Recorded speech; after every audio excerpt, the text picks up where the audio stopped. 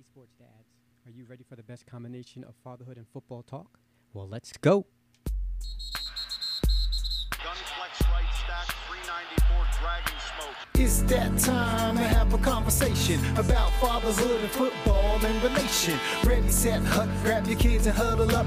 We might get deep, but just run it up the gut. So put your jersey on and clap for the home team. It's a dance thing, yeah, you know what I mean. So tell a friend to tune in if you heard me. To the best show in town every Thursday. Fatherhood and football, it's a dad's thing. Fatherhood and football, it's a dad's thing.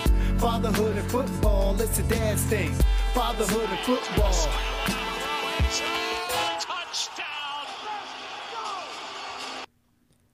Welcome to A Dad's Thing podcast, Fatherhood and Football. I am James Simmons, your in-studio host dad of two amazing daughters. I'm a former middle school, high school, and college football coach, as well as a former wide receiver at D1AA Fordham University in the Bronx. Today we are joined by Danny Bowers. Danny and I have built a solid relationship over the last 5 to 6 years over a variety of topics. I have worked under Danny's leadership as well as partnered with him working with families in our faith community. Danny is a football guy and has spent the last several years coaching on the high school level. Today, Danny and his wife Kim are raising their 2 sons. Welcome, Danny. James, good to be here, man. You almost went into your podcaster's voice. How does it feel to be on the other side of the mic as the interviewee? It's always fun. In fact, a friend of mine who lives up in Minnesota, he just recorded me like 2 weeks ago for his podcast too, and it's always like, it's always fun when you get interviewed. After you've been the interviewer, you pick up tips and tricks of other people, so it's good. Well, you've taught me a lot. I was blessed to be on your show, and I'm definitely going to give you an opportunity to plug that because it's good stuff. And I just, one of the things I like the audience to know is that, we're talking football, but Danny and I, it's a lot deeper than that.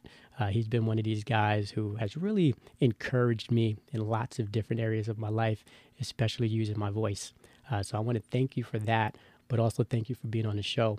And, I always give the guest a little opportunity to tell how our paths cross. So if you would share a little bit with the audience how we came to cross paths. Yeah, absolutely. So my family and I, we relocated to the Bay Area 2017. And in doing so, you and your wife and girls were attending the church that I was pastoring at. And you were at we had kind of like different campuses, and you were at one of the campuses, and we were there, and we just actually started chatting. I had hosted and I had shared something about football, and that was the first thing. It was like, I had played, and that started some casual conversations. We'd see each other. And then you actually did some part-time work when we were moving around some of our children's department resourcing and help and staffing. And through that and through several conversations, we just kept talking football. We'd talk parenting. And through being in a similar faith community, we'd see each other. But one of the pieces that really got us spending more time together was talking about race and diversity within our community, but also on a bigger level from a faith perspective, but also from a national level. And the rest is history. We've had multiple conversations around parenting your 2 beautiful girls. And we've also had conversations around the joy and the frustration of athletics, specifically football. Yeah, specifically football. But no, I'm glad you painted that nice and beautiful picture because, with my audience, definitely trying to grow it, but lots of folks close to me and know the work that I do in the community and how important that is. And again, the conversations we've had over coffee. Danny makes a great cup of coffee, by the way. Those are things that have really helped shape me in my walk as a father, a man, my faith, so on and so forth. So thank you. But we are going to talk some football. And you come from what area of the country, and who is your team that you root for? Yeah, totally. So I grew up, born and raised just outside of Denver, Colorado. I was there until 17. I went to school in Minneapolis, just outside of Minneapolis, and then we moved to California in 2002. So when you're born in Colorado, it's stamped on your birth certificate. You're a Broncos fan. Like, you don't have a choice about it.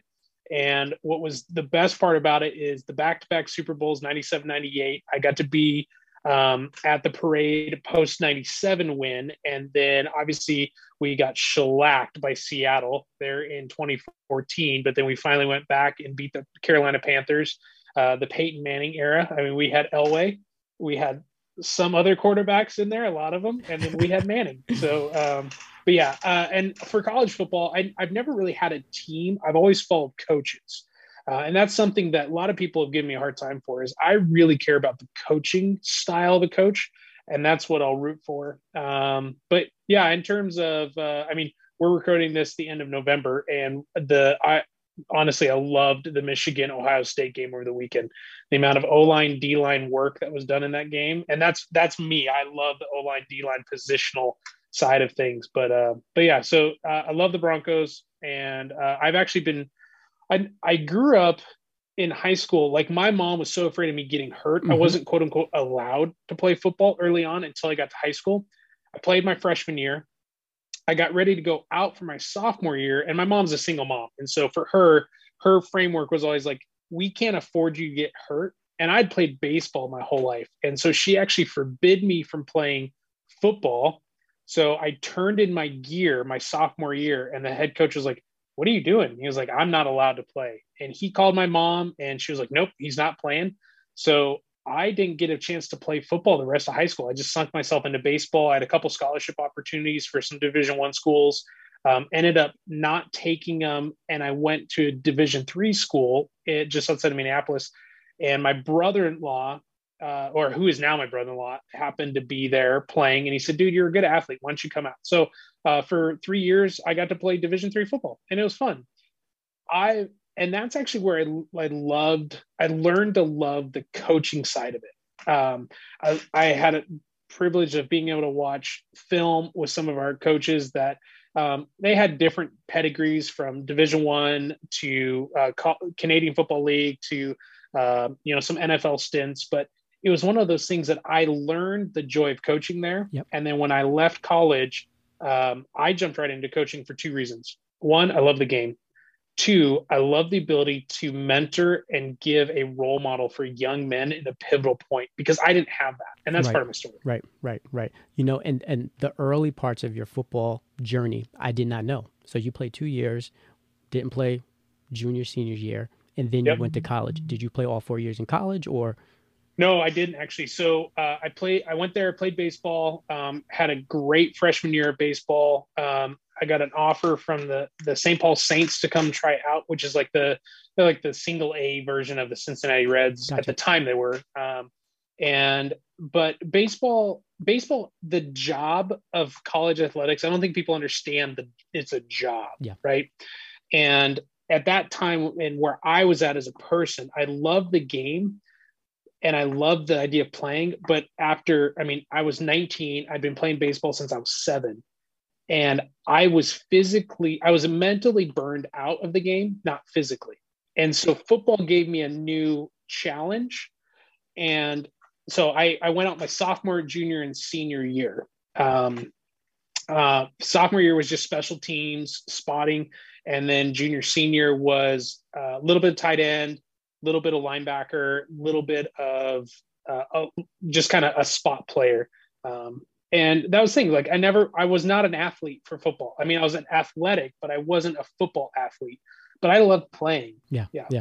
No, that's interesting. And how you went back to give you something, I guess, to recharge your battery, right? Because you said you were worn out from the baseball part. And that's something that we see a lot today. We see a lot of kids starting really, really young, specializing in sports and not having that diverse, athletic background like maybe we did coming up.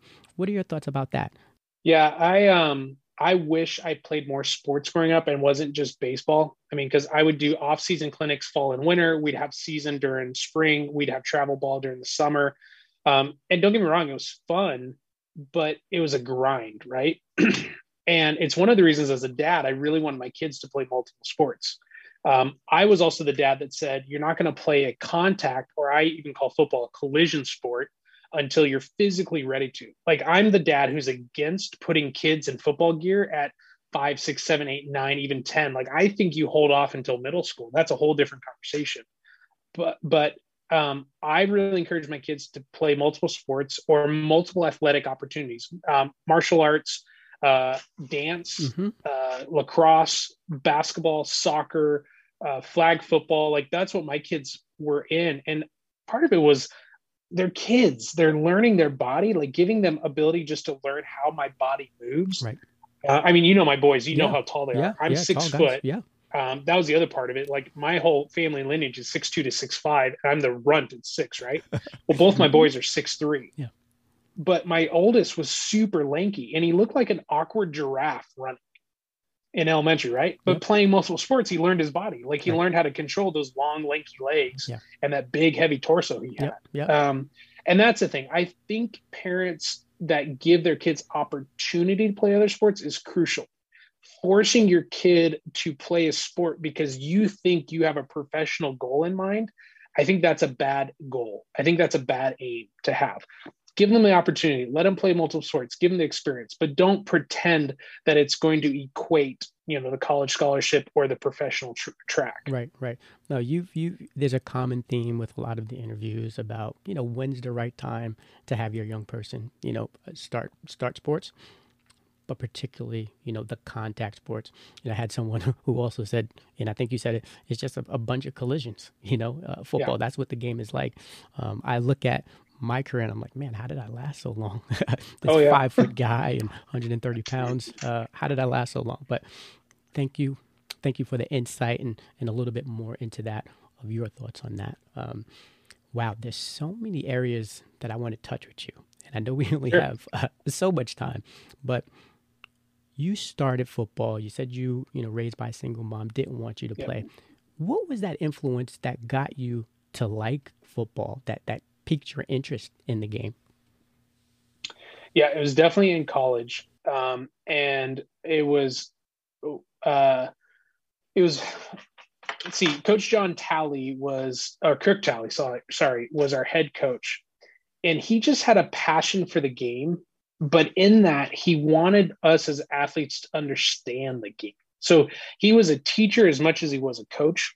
And then my senior year, we had a new head coach come in, Coach John Auer, and he had some decent college experience. And one of the things that he really showed me specifically was the deep side of the strategy of the game.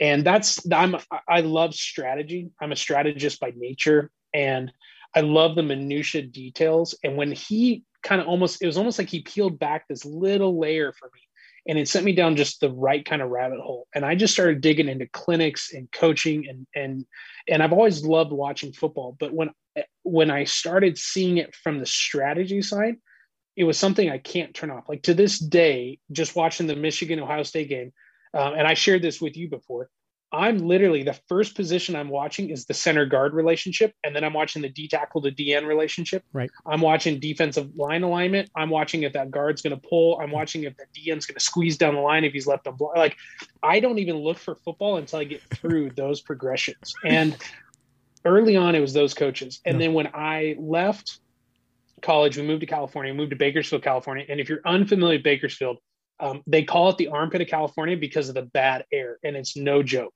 I did not realize where in California I'm moving to, but it's a lot of farm country. It's a lot of agricultural, and it's big farm kids. And I had the opportunity to coach at a high school and with Doug Barnett. Now, if you're a California football fan, the LA Rams back in the 80s, when they were the LA Rams originally, right? Doug Barnett backed up Jack Youngblood. So he played with Dickerson and Slater and some of those famous people. And he literally took me under his wing, and he showed me how to coach. He showed me how to watch film from his vantage point. He showed me how to teach skills independently, but then put me in the system. And I absolutely loved it. Yeah. And that for me was from 02 to 07 was one of the richest moments that I had. And it really set me on the trajectory of why I love coaching so much. And because it's one, you can still mentor and impact people, but part of coaching is competing. And Coach Barnett also showed me off the field how to be a healthy husband while pursuing your passion. Yeah. He loved his wife. He loved his kids. And that for me is a young dad, Yeah. because I became a dad at 22. Gotcha. My first was born at 22. My second was born, I was 24. Yeah. So when all my other college buddies were out pursuing career and Mhm. trajectory and fun and traveling, I'm changing diapers, right? Right. But Coach Barnett showed me how you can do both well, but you also have to be willing to say no to the right things. Right. So important. I still remember pretty much all of my coaches, and there's either a good part of it or a bad part of it. And there's a lot of folks that were on the good side of it. And the guys who really, I really watched them, coming up in college, how they loved their wives, how they loved their kids. And this is the demanding sport. College football, you never know when you're going to be in one city to the next city, depending on wins and losses. So definitely those lessons I've taken with me as you're talking about. But game of inches, high school, you talked about your sons. This is something I definitely wanted to get into. As a father of young girls and me wanting to be involved in their athletic lives, I had the opportunity to coach them. These last several years, you've had the pleasure, the honor to coach and work with your kids. What was that experience like? And I definitely want to get to the end part of it too. Yeah.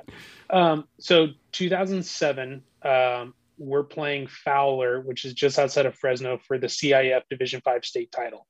We're down 21-0 at half. We come back and win 35-28. We win the CIF Division 5 state title. I've got a big old state ring for it. Loved it. And both my sons were there, and they were little guys, right? My oldest kind of remembers it. Like, he remembers coming down on the field. He remembers the celebration. We had 5,000 people in the stands, and he remembers dad getting dunked with Gatorade and stuff like that.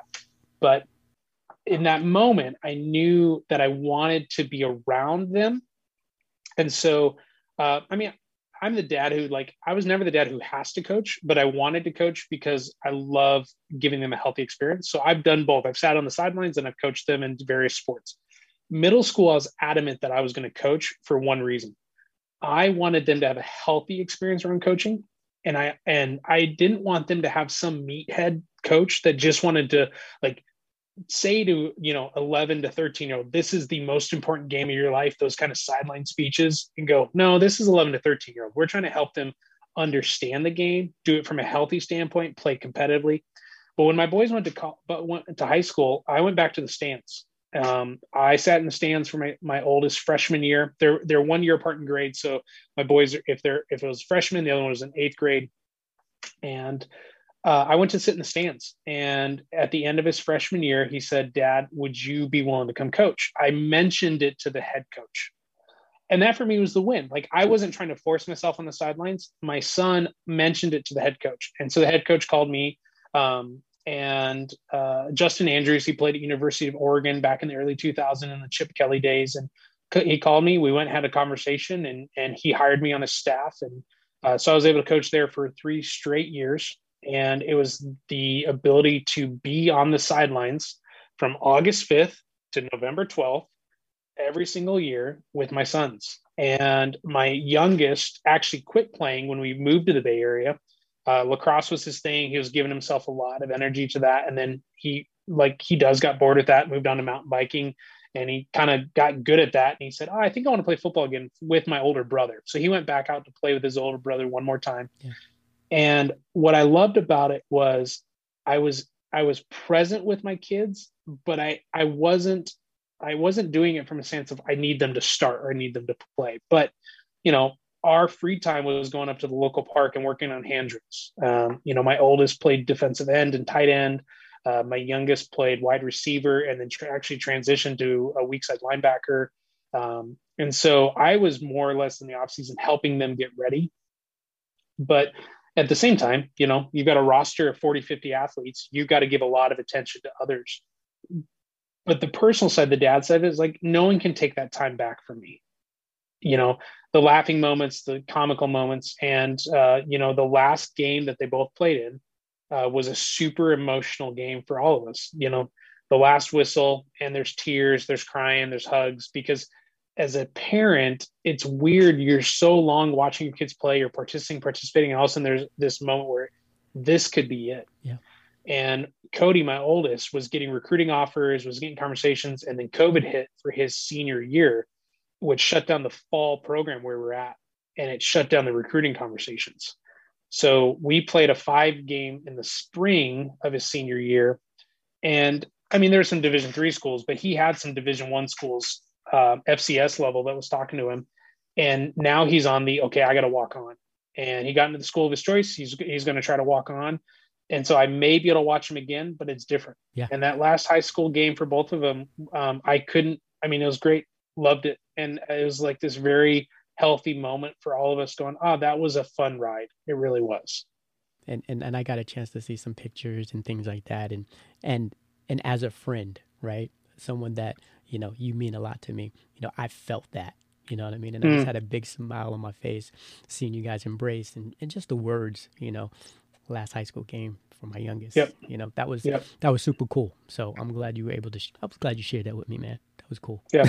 Thanks, man. Question, as a father on the sideline, tough sport. How do you flip that off? You know what I mean? Because I had folks scared and caring about me and not wanting to get hurt. How do you switch that hat as dad and coach when you're on the sidelines?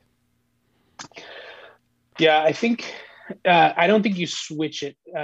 For me, you have to manage it. So I believe preparation is the best way to stay healthy. Right? You prepare your body, you prepare your sleep, you prepare your diet, you prepare your muscles, you prepare your cardiovascular. The more you prepare, the healthier you are. I mean, that's just proven around sports. You keep yourself healthy, the odds of you getting hurt are down. Football is unique, similar to rugby, similar to hockey, similar to lacrosse. Like, it's a collision sport, right? I think football is one of the most collision-driven sports.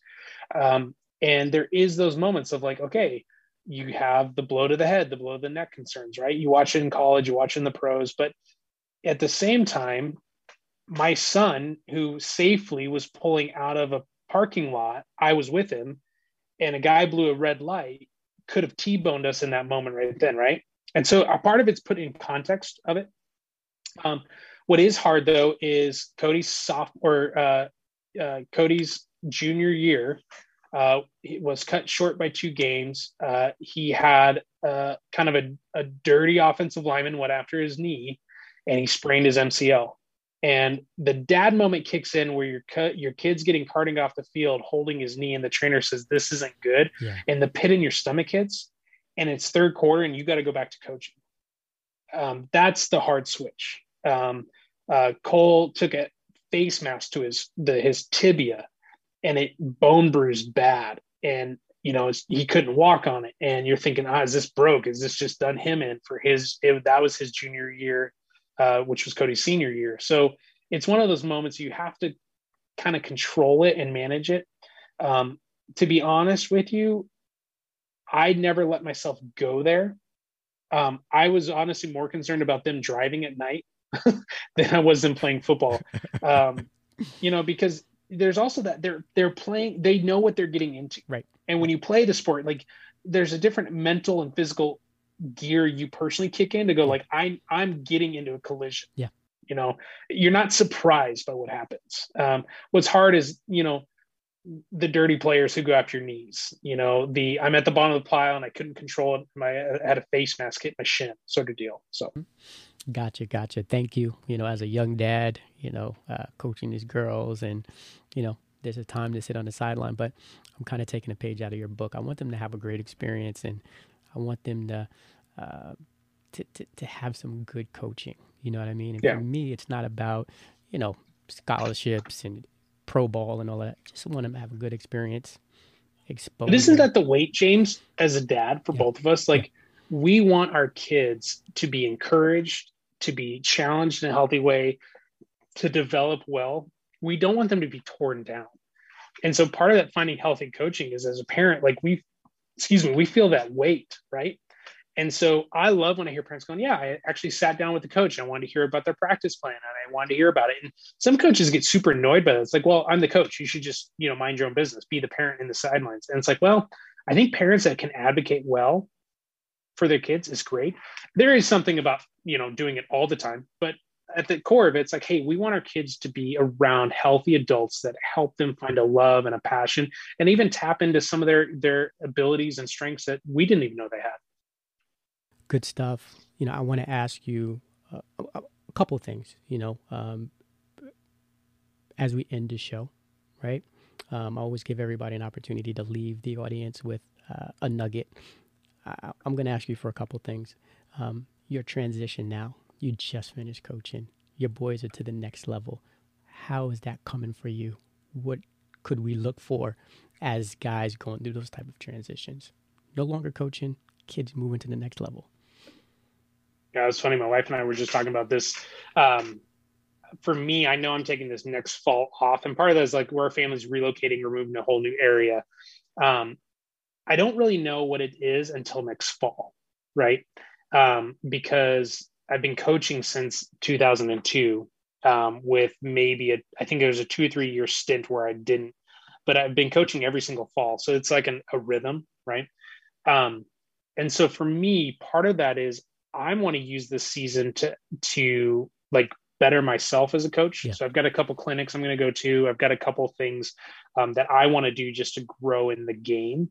But the other part is I've always wanted to coach at a collegiate level. You've had that experience. I haven't. And somewhere in the next 10 to 15 years for myself, like I want to get into the collegiate level and coach. Part of it is a personal drive. Part of it's a sense of accomplishment. And part of it is just the experience of that. Right. Yeah. As a dad, the thing I loved about being on the sidelines is before every game, I would hug both my boys and go, "Hey, I love you. And I'm proud of you for who you are, not what you do." And I want that to stay. I want to call my sons and go, "Hey, just remember your dad's proud of you for who you are, not what you do." And I think sometimes as parents, we give our kids accolades for performance over character. And I'm such a believer, and I've seen it as I've coached and mentored other parents, is you need to encourage character over performance. Yeah. Because you will fail in life. You will fail a test. You will fail at a job. You will fail at something. And if your worth is in performance, that's a hit. But if you know at the back of who you are, that your character, like who you are matters in your character more than how you perform. Like I want to still give my boys that message. They're heading off to college. That's a whole different parenting dynamic that I'm in. So how do I keep doing that? So that's something I want to keep doing as a dad, right? Is being able to give that. Yeah. And I don't know if you want to end it on that. You gave me a couple things: encourage character and not performance, right? Yeah. That's a golden nugget right there. I just put it in my pocket. You are a person that is a leader. You are a leader, a leader of men, women, children. Give us a leadership tip, and also please drop your information so we can follow you and gain some more tips on that leadership character. Man, I'll drop you what I actually wrote this morning. So I try to write myself a daily leadership mantra, right? And I post on my social media. It's at Danny Bowers. That's Instagram, Twitter, Facebook is dbowers75, and then TikTok I think is Danny Bowers as well. So I host a podcast called Leadership Thoughts Podcast. It's actually been on a 8-week hiatus with this move and relocation, but as I sit here in my hotel room because I'm working remote, I've been recording a couple episodes. Those start to get posted starting next week, but it's Leadership Thoughts Podcast. And here's the leadership thought that I'm sitting in for the next couple of days is, as leaders, be careful what we say to ourselves and to others, but then also about ourselves and about others. I think the narratives we tell ourselves and the narratives we tell others are really critical in how our character is seen and how trust is built. But then also when we're privately sitting behind a desk or driving to an appointment, or we're just got done with the sales conversation, or we're sitting with a client that we're working with and something went off, and we're really good at negative Nancy on ourselves, right? We're really good at telling ourselves the negative soundtrack. And that's just something I've been trying to be mindful of is, hey, be careful of what I say to myself and to others, but then also about myself and about others, right? So quick example, I'm in a brand new career and a brand new profession, and it's like drinking through a fire hose. I'm trying to figure everything out. And I mentioned to my wife last week, I got off the work, I was like, I just suck at doing this. And she said, "Oh, you do you? Like, that's what you want to tell yourself? You want to tell yourself that you suck?" And the minute she said, I'm like, oh, that's a good call out. Like I don't suck. Definitely. I'm being challenged to learn something new. Right. And some people look at that as semantics. And I go, no, it's not semantics, because when we say, hey, I'm being challenged to learn something new, what's my opportunity in this, is very different than I suck and it's defeatist, right? And I think as parents, one of the things that we can never do is we can never let our kids give us our sense of worth. So be careful what we say to ourselves, and be careful what we say to our kids. Be careful what we say about ourselves and we say about our kids. And what's interesting for me as a coach, especially when I was coaching middle schoolers, there'd be that dad or mom who would come up and want to joke about their son or even daughter, because we had a couple girls play for us, poor performance, and they would want to turn it into like a Comedy Central roast. And I'd be the coach going, whoa, time out. I actually don't think it's healthy for you to say that about your kid. And they would have this shocked look like, oh, you didn't participate in this. I'm like, why would I want to tear down a 10-year-old that doesn't even know who they are? Right. So that's what I'll leave you with, James. You asked a question, and that's the leadership tip that I would leave people with. I'm leaving you with it because I'm trying to sit in it myself. Gotcha. That's kind of my thought for this week is, hey, how do I be careful about what I say to others and to myself, and about others and about myself? Thank you. It's always a pleasure having some conversations. I'm looking forward to the next time we can sit down and talk and have some coffee and just shoot the breeze and see how things are going. Danny Bowers, thank you so much for being on the show. Thanks, friend. Thank you for joining this episode of Fatherhood and Football, a Dad's Thing production, where finding and embracing our roles in fatherhood is a journey and one that we do not have to do alone. Please join us next Thursday for our next episode, and follow us on Instagram, YouTube, and Facebook at A Dad's Thing for all your fatherhood-related content. You can also find our podcast on Anchor, Spotify, Breaker, and Radio Public.